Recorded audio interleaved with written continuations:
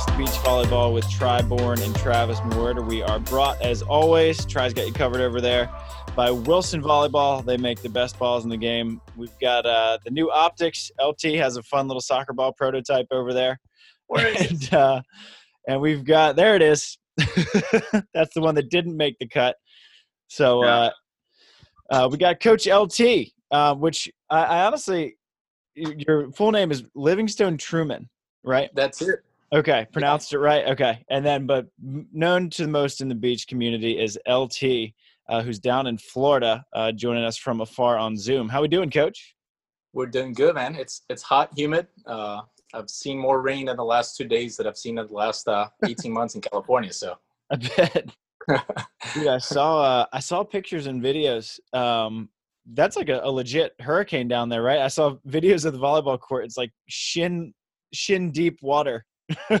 It's just another summer in Florida. So yeah, the last tournament site, which was the Tampa Bay Beach Bums, it's a great site. It's actually one of the private beaches, but it's just one of those things when it rains a little bit, and especially as hard as it does. I mean, things puddle up. So, but nothing that the people from here aren't used to. So right. Yeah. I just saw something on social media where there was like a water spout that came down, and it was just like launching all the beach chairs, like pulling them out to sea or throwing them inland. Yeah, Florida's insane. No, dude, and the weather changes. I think the saying is, if you don't like the weather in Florida, just wait 10 minutes. Yeah, exactly. Because it just comes out of nowhere. And it was actually the guy that set up the tournament. Once the storm moved through, they had one of the big inflatable balls out there for promoting the tournament, and it was actually anchored to like a power box. So as this thing is moving through, and I'm talking like it's raining sideways, he's sitting there trying to hold on to the ball that's connected to like an electrical panel. And I'm like, what is about to happen right now? But hopefully, I would love to see a giant Wilson ball like blowing down the street and just like bulldozing cars and like down an alley or something. Yeah, but then he was able to get the air out of the ball and then moved on. And we all made it. Yeah, I think I saw John Ferrari put up a video of him like holding that thing down by the rope, and he was trying to blow away. Yeah. And you know how it is, these local tournaments, like once things like this happen, like everybody just comes together and they know the drill. So everybody's all hands on deck, lower all the tents. And then it was a Sheraton hotel. So everybody just went indoors and waited 30 minutes, and then we're back on the court. Yeah. Like nothing happened. And did you guys actually finish the tournament, or did they have to call it? No. So it was a 2-day tournament for the men's open. So we ended up playing actually Taylor. Actually, we were playing Eric and Andy were playing Taylor and his partner. And that game, I think we're up, making fun of Taylor, but we're up like 15-5. And it was on the first round of I think it was the first round. No, I'm sorry. It was the quarters to get into the semis, because the semis and finals are going to be played. And then they had to call it. So when we went back on Sunday, Taylor, fought to start the set back 0-0, even though we're like, dude, that started back at 15-5. So Andy and Eric whooped them up again. I think it was 21-10, 21-11. And then we went back, and we have to brag it, right? Because I think for the year, for this very exciting year, they're 2-0 against Taylor. So, but then we went back to the hotel to take it easy, and then it started. We played one more match, got into the final. We were the only team to make it to the final, and then it started raining again, so they had to call it. Okay.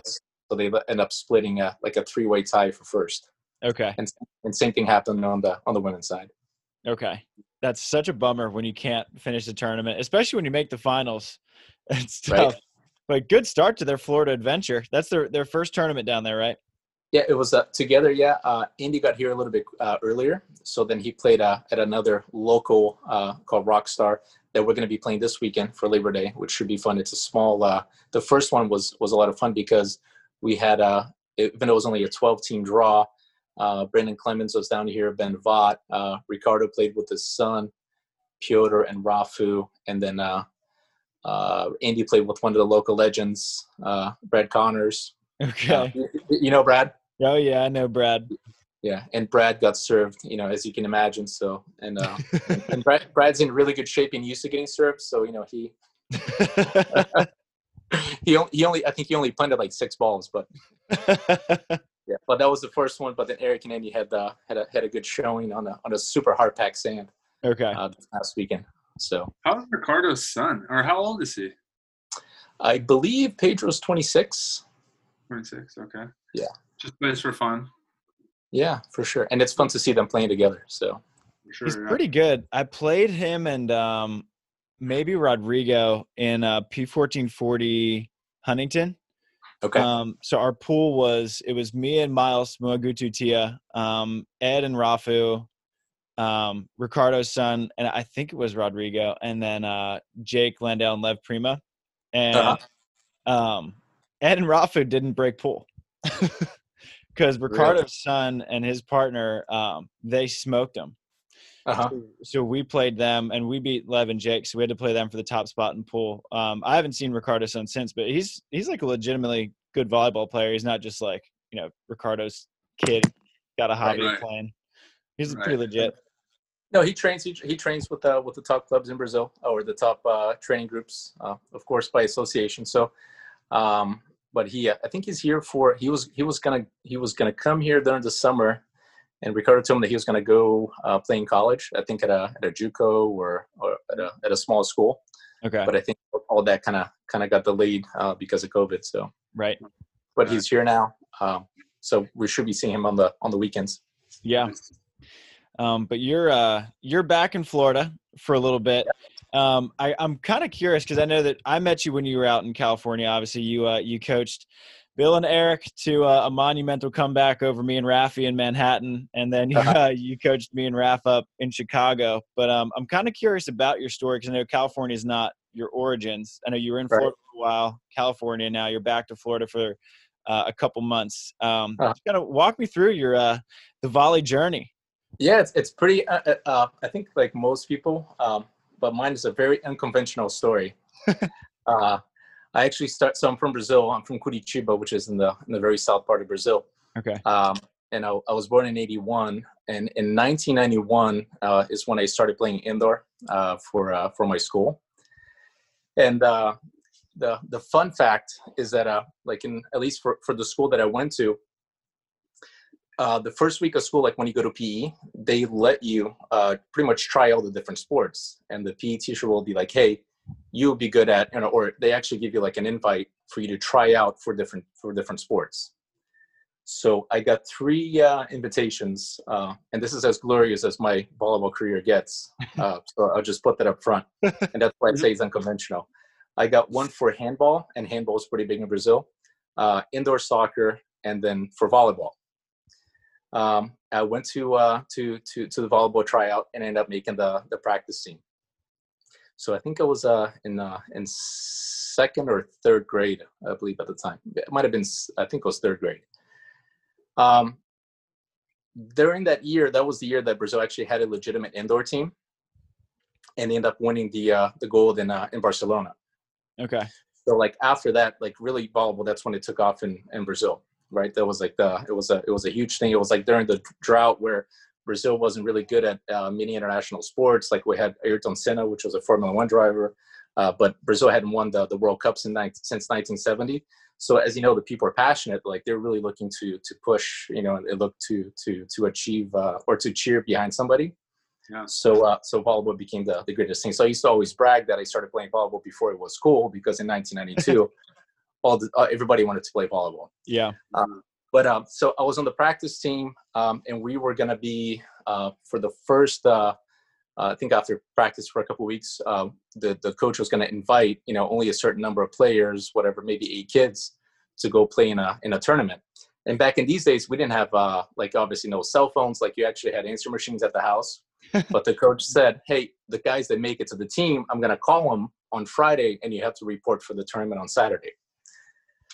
And the coach never called me, and I was pretty bummed. I was like, man, I'm not gonna practice. I can go play soccer. Like I want to compete. Right. So I lied to my parents, and it's the first time my parents are gonna hear this. They get to watch this. I was like, hey, the coach called, left a message. Like, I have to report for the tournament. On Saturday it's at the school and everything else. So, I show up to the first game, and I remember like it was yesterday, the coach just looking at me like he didn't say like, what are you doing here? But he had this like confused look, like, why? Like, did I call you by accident? And I just pretended like nothing, just hung out with the guys, and he handed me a jersey. So I was like, dude, I'm in. I'm like, I'm good. Yeah.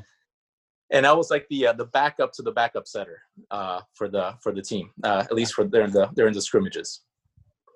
Not by luck, but I guess that's what kept me in the sport. The very first play of the game, the setter trips and like breaks his arm, and I'm talking like his arm, like his right arm was like in a S shaped, like it was completely broke, like exposed fracture and everything else.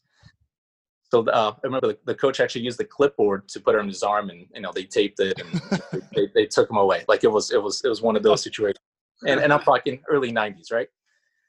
So guess who got to play? So I go into this rotation with like the really good middle hitter, the really good outside. I'm like, dude, I got this. Just pushing balls to the outside, and end up making the team. Nice.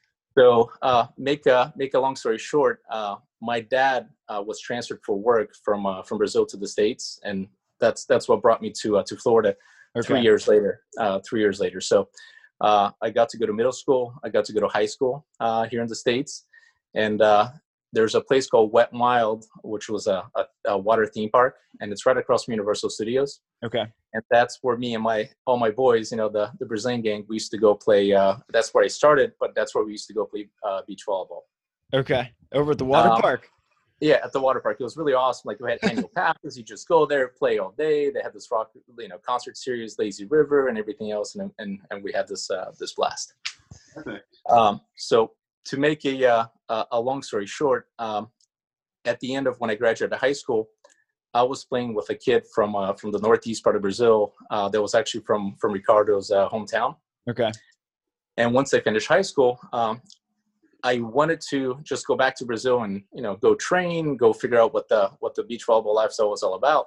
Yeah. And since he had this connection, and the FIB was going to have the first U21 World Championships back in those days. This is like 2000 or 2001. I got a chance to go back and live in his hometown, and end up training and being part of the training group with like Ricardo. He used to play with Zemarco back in those days, and it was right going to be during the transition where he was going to be playing with Emmanuel. Okay. So I got a chance to live the glorious qualifying on the Brazilian tour as a young kid. So I lived in João Pessoa, which is the northeast town, and then I got to go train in Rio also. And I'm talking like I grabbed the bull by the horns, because I used to be a live arm in every single practice. I was a practice dummy, and I got to be around some of the very, very top teams, which was great. So that lasted. I was going back and forth between Brazil and the States. And after a couple of years, and just looking to see and really living it and understanding that I was going to be limited as a professional player, because obviously I wasn't competing with 6'10" blockers and all these top guys. I made a decision. I was like, man, I'm just gonna focus on career, so I can provide for a family, and I ended up settling back in here in the States. Awesome. Go ahead. I was just saying that's awesome. Just that whole the whole life journey, like you did it. Oh, dude. So, but it was really cool because obviously I got exposed, and you know how it is with beach volleyball, with some of the top guys, and seeing how they train and some of the coaches that, I think Brazil, especially in the early 2000s, was one of the pioneers to really structure practices and have, obviously with manual labor being so cheap, having a full structure with live arms and, guys that, strength and conditioning coaches and everything else. So it was really fun to see that, or I learned a lot from that environment. Yeah. Were you a big fan of the American tour as well, or the world tour at that point? Like, were you following it, and did you get to see events when they went to Florida? Oh, for sure. I mean, I was, this is, if you walked in my room, in the late 90s, I had all the Volley Mag posters, Jose, Yeah. your coach. I remember going up to him. Actually, I think it was at the Wildwood of Sports at Disney when he was playing with Ken Steffes. And I remember going up to him. I think it was 1996. Going up to him asking for a T-shirt, and he's like, "Hey, if you want a T-shirt, go to the store and buy one." Oh wow! Jose, come on, coach. Yeah, that was the first thing that I told him. I was like, "Hey, you don't remember me, but like, actually, you told me to go buy a T-shirt when I asked for your Hard Rock. I had the Hard Rock one." Oh yeah. I was like, "Can I get that?" And he's like, "Yeah, if you want a T-shirt, go to the whatever to the store and buy one." Wow. That's a classic look. That Hard Rock tank top, right? Yeah. With the Nike bandana and the go chain. Yeah, he had a good look. I'm curious, like, since it's kind of cool that you got to see both worlds. Like most of us in the States, we don't really know what's going on in Brazil, and you kind of got to see the history of, because at that time, the top beach guys were kind of just getting established. Loyola was kind of one of the first ones, right, to like really come over and make a scene in the States. But like, what was it like? I don't know, just like seeing these people in, like, what's the difference between these Americans in the States, like in terms of their celebrity, and then like a Brazilian in Brazil and their celebrity from being a beach volleyball player? Yeah, as you know, Brazilians are extremely fanatic and emotional. So they treat their their athletes, especially the top guys, as heroes. Right. So like Loyola was like a huge deal, like just walking down the street kind of thing. It's interesting because I think with Jose, he obviously he made his breakout here in the States. Right. And then it was almost like, who was, and it was before social media and everything else. Yeah. So if you knew a lot about volleyball, you would know about Jose. Right. But I think it was like a later break. I think it was like when him and Emmanuel finally partner up, and they were here for the AVP and everything else. And Emmanuel was already established in Brazil, so people were like, who is Emmanuel going to play with? Right. And they're like, hey, he's going to play with this guy that's playing in the States. Oh yeah. So I think it was a late, but definitely Ricardo, the Franco, Roberto Lopez, those guys were the were the true pioneers, of Brazilian beach volleyball. Because they spent so much time in Brazil and playing on the domestic tour and representing Brazil, whereas Loyola kind of went to America, was like, I'm going to go make money and live in the U.S. Exactly. Yeah. He's such a Manhattan Beach guy. Once he showed up in Manhattan Beach, he was just sold right away. Yeah, and even though we're not like best buds or anything, but it's funny because as I meet people in California, they say, hey, what do you do? I'm like, hey, I coach beach volleyball, and they're like, so where are you from? I'm like, hey, I'm from Brazil, but I live I live here now. And the first thing they always say is, man, for a Brazilian, you speak really good English. Like, you really do. Yeah, for a Brazilian coach, like, you speak really good English. And I'm like, okay, thanks. And usually the second thing is like, do you know Jose? And they know Anjinho. Interesting, yeah. I'm like, yeah, I know those guys. But like Emmanuel and Ricardo and them, when they walk around the streets, even today, like, people are recognizing them all over. And probably Bruno Alisson now. For sure, yeah. So those guys are they're the true stars, the Michael Jackson of beach volleyball in Brazil. Yeah, that's interesting. There's go ahead, Dry. No, you go ahead. I was going to ask about there's like a Brazilian pocket in Florida, right? Like a pretty big community out there. Yeah, Central Florida, and especially towards Miami, there's tons of Brazilians. Obviously, you see whenever when we had the FIVB, the World Tour. Yeah, that's when you see all the Brazilians come out and cheer the guys on. Okay, where did you move to Florida when you moved here originally? To Orlando. Orlando, okay. And that's another interesting fun fact. Right when I was probably at my peak, which is nothing, I'll be, I was a okay open guy with good ball control, and I could side out, on the good side. But I'm probably one of the few people that have a winning record against Phil. because we used to train at ECF, and when I say train is like side out, but the Dave Finleys, Mike Fosteen, Steve Null, the old school guys that taught Phil how to play and got him engaged.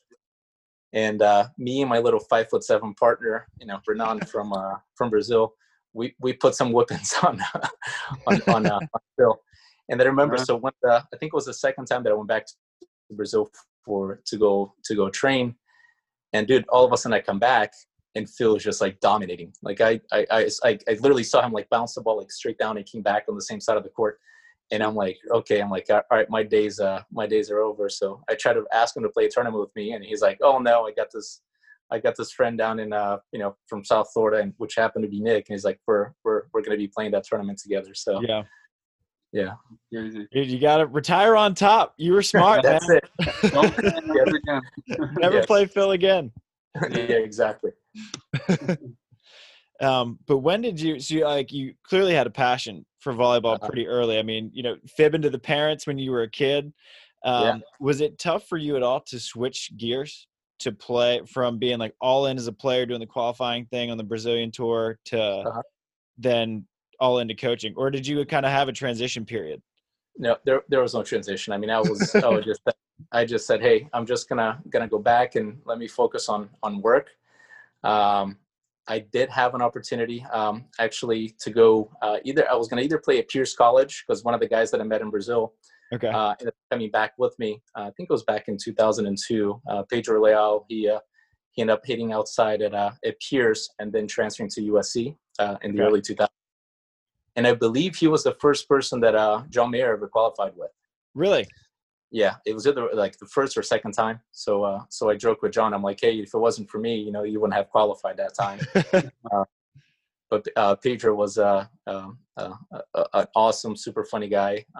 So he was like, dude, come out to Pierce College. It's a great school. So I went out and met with him.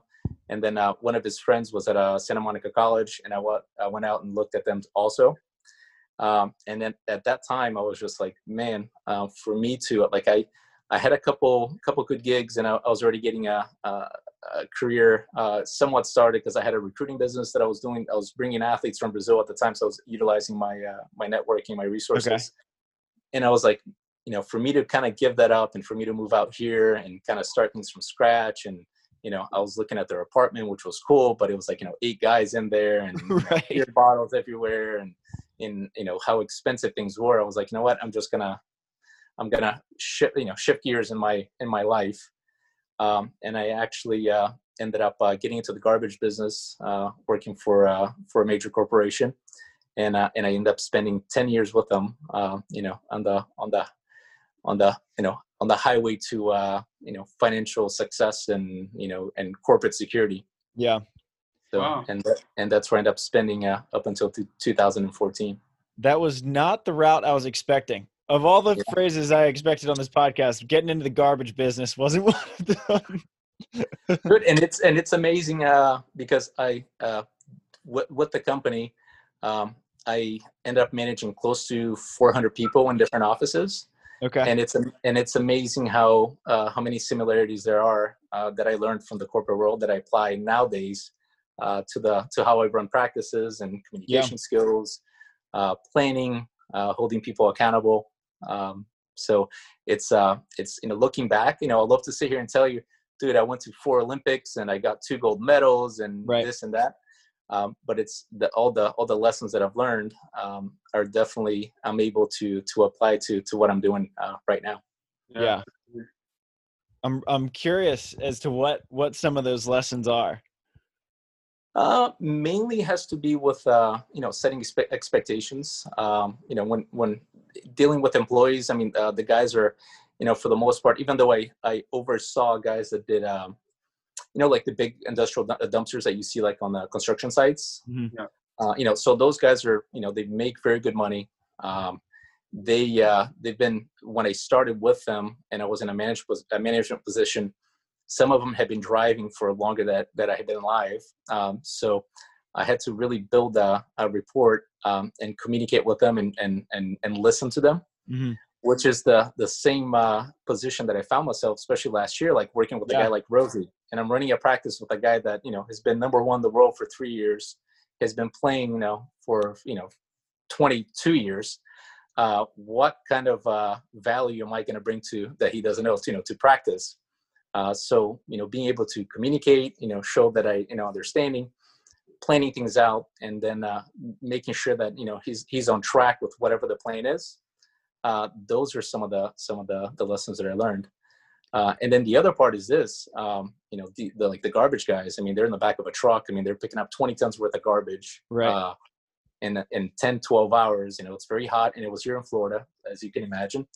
So, being able to communicate, be a straight shooter, letting them know they understand, the what they're going through and how tough it is.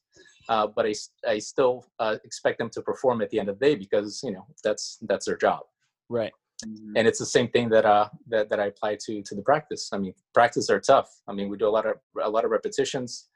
But guess what? At the end of the day, you're coming to practice to get better, and I want to make sure that you do get better. Yeah. And you, did you always know that kind of coaching was where you wanted to end up, what you wanted to end up doing? Not necessarily. Okay. And that's just being 100% honest. It wasn't until 2014 where I saw that with the women's beach volleyball coming around, and I saw a few beach clubs pop up, and I was in Tampa at the time. Okay. Just across the bridge here. We're in St. Pete right now. I saw there was an opportunity, not just obviously a business opportunity, but there was an opportunity that I was seeing guys that didn't have the experience, or didn't have necessarily the communication skills or the planning skills that I had, really becoming successful. So I kind of I took a leap of faith once I had a small group of juniors, and on my 10th year anniversary with the company, I quit. Yeah. And I went full time into coaching. That's awesome. How's it been? Like, how has the coaching life been treating you? I know it treats everyone a little bit differently. Some people love it, and some people, a couple of my friends have coached college volleyball for one season. They're like, never again. That's obviously not been the case with you.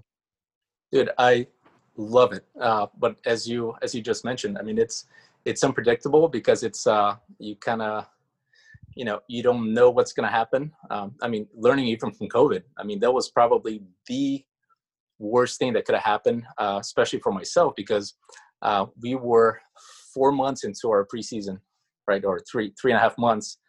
And we had an awesome training group. I was getting known, and the guys just kept on coming back. I was running on the women's side 6 sessions a week. On the guys' side, 14 sessions a week, and plus doing junior training in the afternoon, and then the privates. So all of a sudden, we had Annie and Eric were pretty much on fire. We were beating really good teams, like Rosie, and like I know I mentioned before, Rosie was completely fired up and in the best shape that he was saying that he was feeling so good. Even his father-in-law was like, dude, I don't know what you're doing to Rosie, but Rosie is motivated. He loves coming to practice, and Rosie would text me after practice and thank me for practice. And then all of a sudden, we find ourselves, and I'm sitting in my 900 square foot, little apartment there, which you've been to. I have. Okay, so what happens now? What do we do now? Yeah, I was hearing your name a lot too. Just hearing this guy LT's running a bunch of practices down here. I hadn't met you yet, and heard a lot of good things, and people were enjoying the practices. So I mean, it's not all wasted. Your name's out there now, and I think when things kick back up, you'll be sitting pretty. And you got a really good young team, and probably I think it was our pick was Andy for Rookie of the Year this year, right, Travis? One of the two, either one of them. Either of them. I don't know if Eric is he eligible. I don't know what makes you eligible and not for Rookie of the Year anymore. Ricardo was Rookie of the Year one year. I know, right? Anyone can get it. No. But one of the two was our pick for Rookie of the Year. Yeah, exactly. And the cool thing, I mean, and I'm super, I'm blessed, I'm thankful, not just because, those guys, I mean, and I taking the volleyball part out of it, I mean, obviously those guys are going to do well because they're both extremely talented.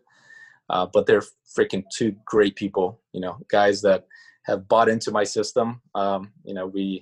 We complement each other in many ways, and it's almost like they're my two kids. I'm a 39-year-old with a 25 and a 24-year-old. So sounds fun. Yeah, it's interesting hearing you talk about like your philosophies and how you've transferred them from your other career into volleyball, because I'm always thinking like how is my volleyball skills, because I've never even had a real job, to be honest. How are my volleyball skills over these years going to transfer the other way?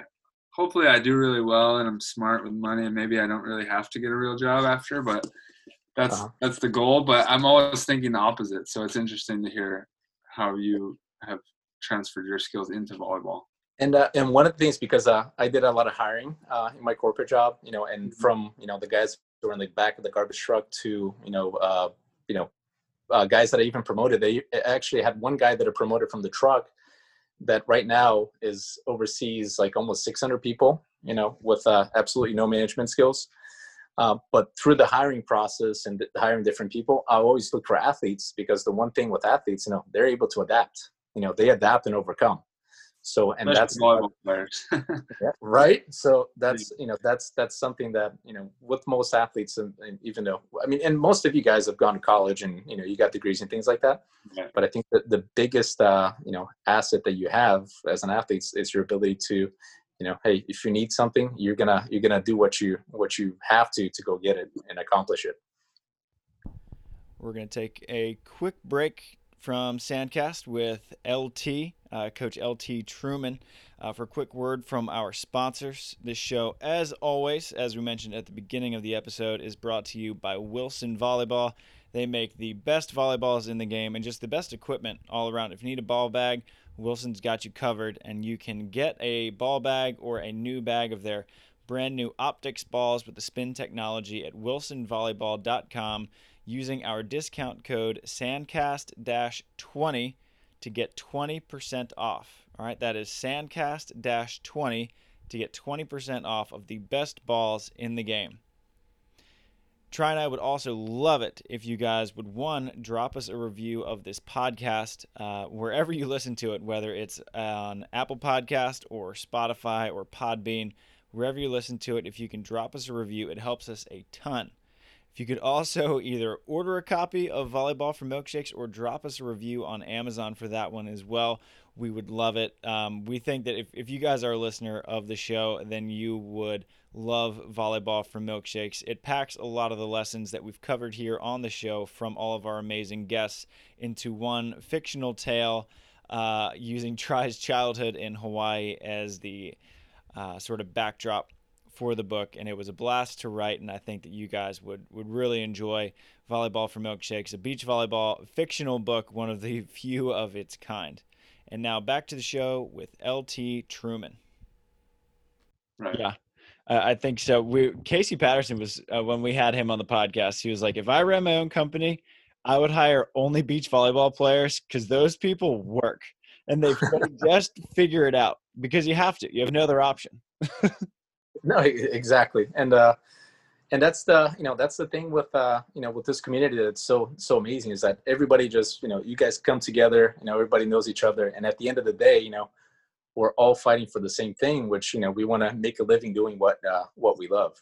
Yeah, exactly.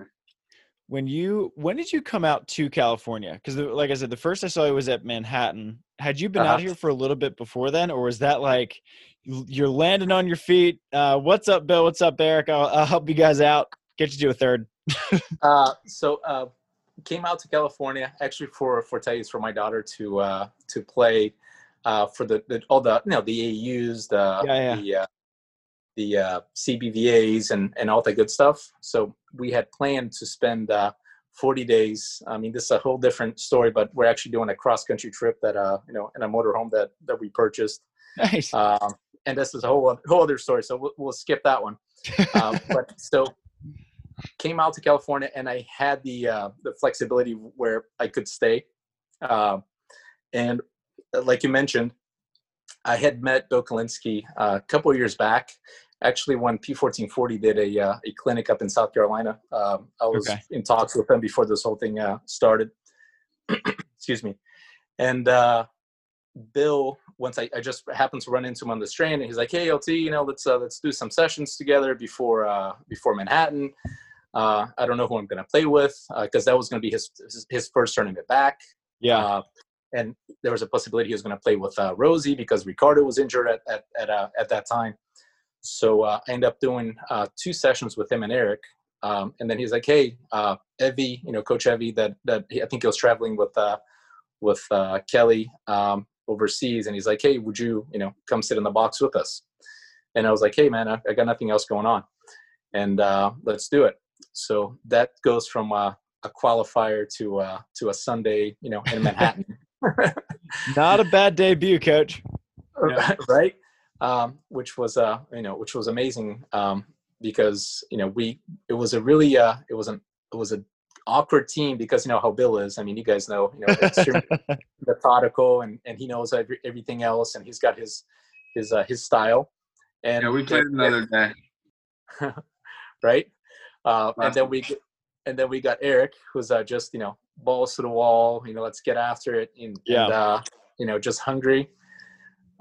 And then there's me, and I'm trying to make sense of it all and see where I can fit into the piece.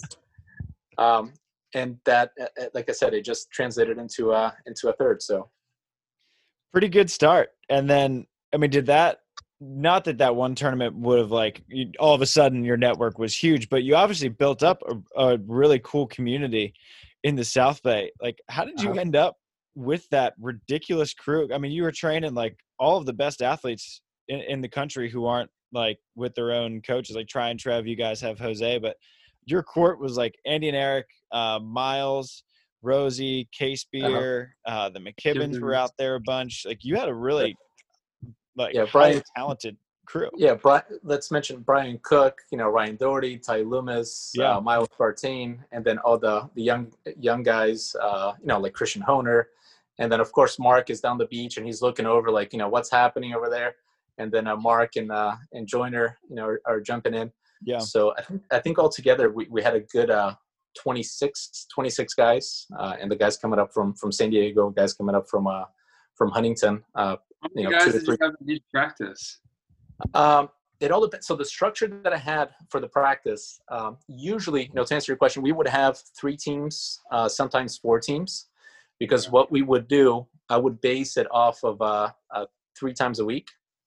So the first day on the week, we would do a very skill sharpening practice. So we would just pick one main focus, and usually on those we would go super high intensity. So we're building strength if it was lateral agility or if it was jumping. And then the second day we would focus on side out, and then the third day would be either offense only or defense. And then on the fourth day, which I would leave it open for the guys, which turned into it was a lot of fun. We had some good times. On Friday would be our competitive day. So on those days, we would have, maybe 6 to 8 teams. We would set up 2 courts. So then I would set up a good dynamic warm up. We would go ball control, and then we just could get after it and compete. So then all these guys are competing against different teams. But on average, 3 to 4 teams per practice. And my shoulder, and I was by myself too, and my shoulder's still in one piece. Believe it or not. I was going to ask about that thing because, you mentioned in Brazil that they just have a fleet of coaches. You got a float serve guy, you got a down ball guy, you got a jump serve guy, and here you just got LT. You're just everything. That's it. It was funny because even Troy, so Troy was part of the group. So he built me. He's like, dude, I'm going to help you out. So he went to Home Depot and bought some PVCs. So it was like an extension for the ball cart. Oh, nice. So I don't have to. I wouldn't have to bend over from the bench. Obviously I'm sitting on the taller bench. But then on the way that I would try to overcome that on those Friday practices, I would split the blockers and defenders. So the blockers would come in first, and I would work with them specifically on blocking or serving and running up to the block, different blocking schemes. So very detailed towards them. And then an hour and a half later, I would have the defenders show up, and then I work with the defenders. So then I would ask the defenders to come in early, and then I would have Avery Draw. Christian or Chase Frischman, like Eric, like all the Christian Honer, all those guys like helping me as the live arms and doing a lot of, like real game simulations while working with the blockers. And then once I would go work with the defenders, the blockers would stay, and then they would become my live arms to work with the defenders. And then afterwards, it would just turn into a fun game of ace. Yeah. I'll say you guys kept Mickey's in business. Yeah. How come nobody's sponsored by them, by the way? Dude, if anyone is going to be sponsored by Mickey's, we got to get Eric that sponsorship. That's true. That's for sure. What is it about Andy and Eric that you loved so much? Because obviously you guys have developed. I mean, you see like Andy and Eric's Instagram. It's like, oh, our little Florida fam, and Eric's talking about like his little sister down in Florida, and I mean, it's your daughter. What was it about those two that you guys you clearly built up something pretty special? Hey, how about this? How about I bring him over here and you ask him that question? You can bring him in if you want. I'm going to let them answer that question. I don't know the answer to that one. Hey, they got a question for you. Come here.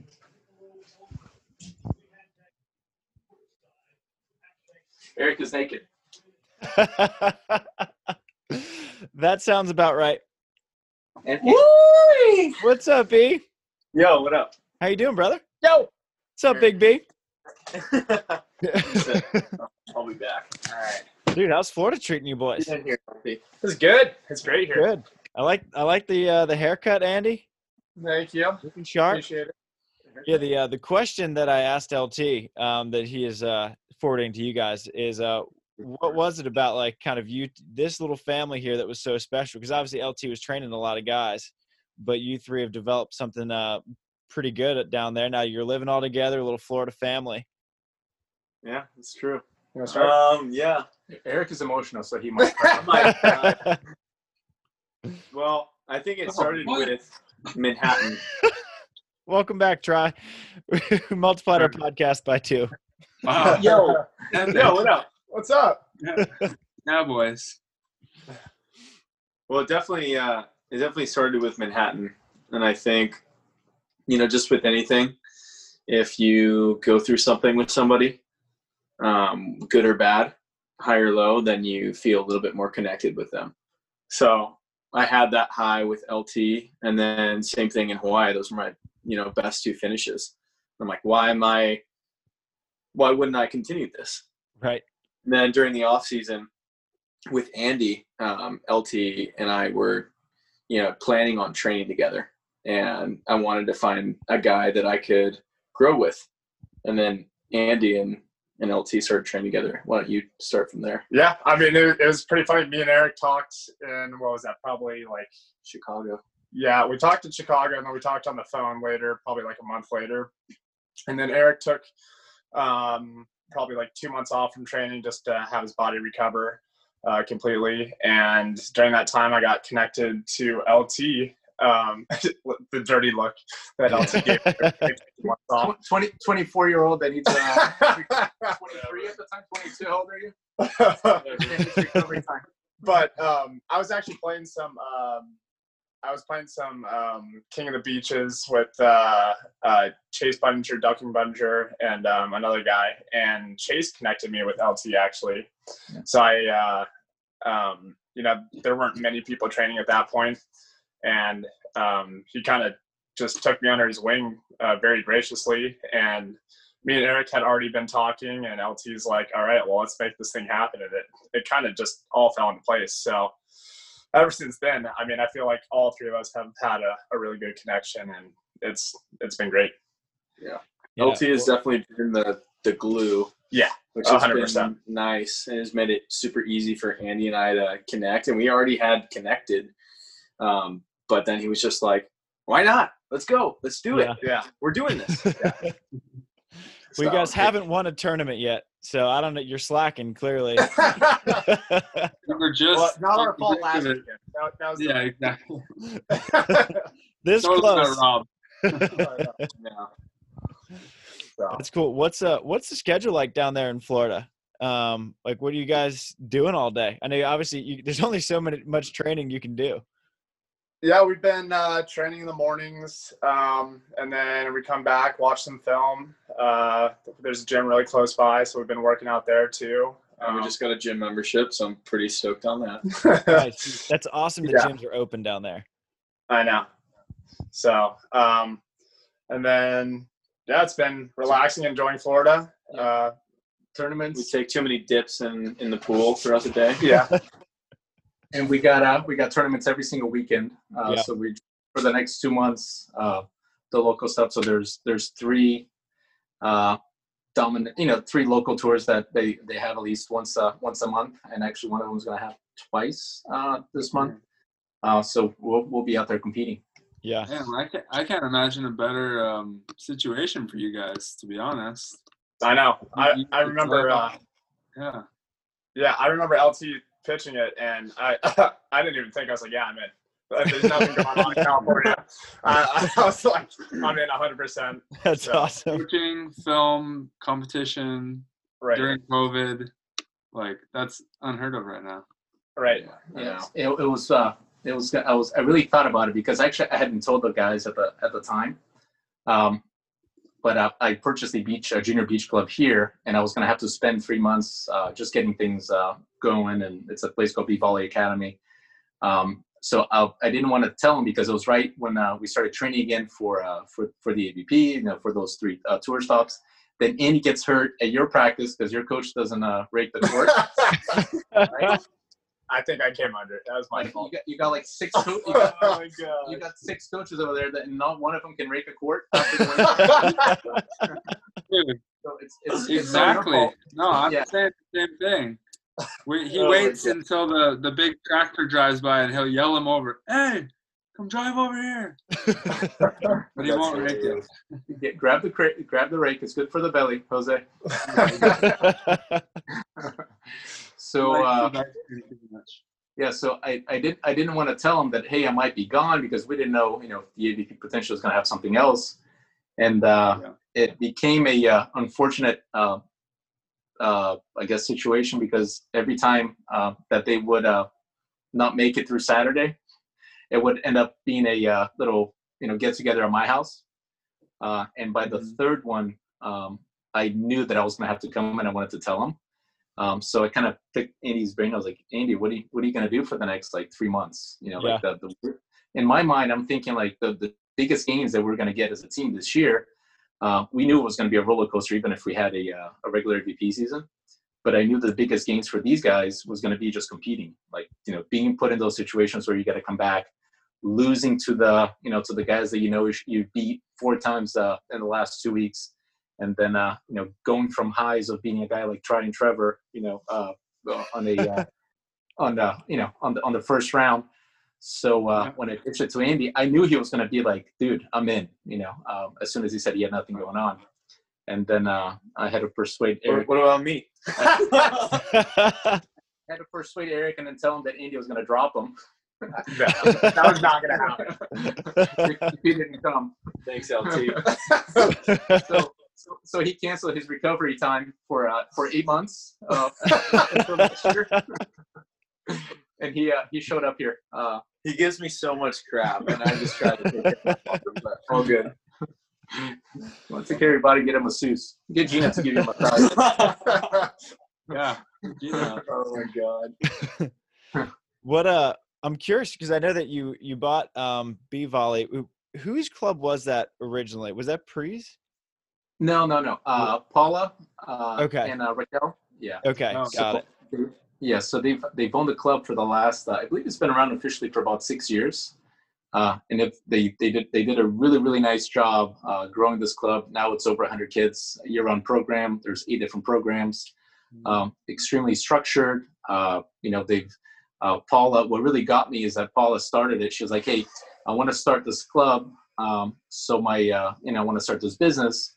So my son has something to do, when he gets out of college." So she was, of course, she was a top athlete and competed in the AVP for many years. And she, really brought that structured. And when she approached me, and I was really surprised because actually I was a competitor of her, but things all fell together because Raquel was looking for her next move, and the timing was just good in many ways.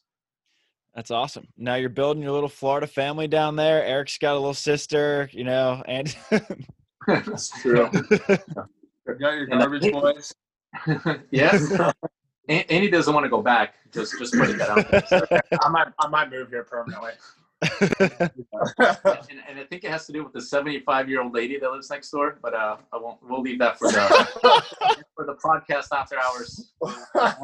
We'll leave that one off the record. Yeah. I don't think I've seen anyone under the age of 65 in our community. but yeah, Eric wore a Speedo down to the pool today. They were definitely back on. I walked right through the gate. Like a rock star. I think I heard an ambulance going by because there was a couple of heart attacks. Dude, I forgot when I lived in Florida how many old people there are. It's just where literally everyone retires there. Mm-hmm. Yeah, and you find out really interesting facts from them at the pool about hip replacements and what happened at Jeopardy last night. And you got to know that Jeopardy starts at 7:00. At least over here. Yeah, but it's nice that the area that we're living in has a really good view. The pool's awesome, so it's kind of our nice little night grace period, and then we'll throw some meat on the barbecue, and it's nice. That's not a bad life, boys. Love it. No. What's the next tournament for you guys? We got one, and it's here this weekend, right? Yeah, it's about a mile and a half away from our condo here. Yeah. Yeah, put on by what, Rockstar? Yeah. Which is a bunch of local guys that have been around here for a little while and do a really good job of putting up some fun tournaments. Okay. Small draw, only 12 teams for the Open, men's and women's. So we'll compete, sweat, and have some fun. Yeah. Nice. Awesome. Well, good to hear that everything's going well. Andy, I love that you're having a blast down there, that you made the drive, didn't stop in El Paso. Yeah. Well, I didn't want to get shanked, so I took your advice and stopped it. Yeah, I did that drive in reverse, so I was like, El Paso's a no-go. Yeah, that was a good call. Yeah.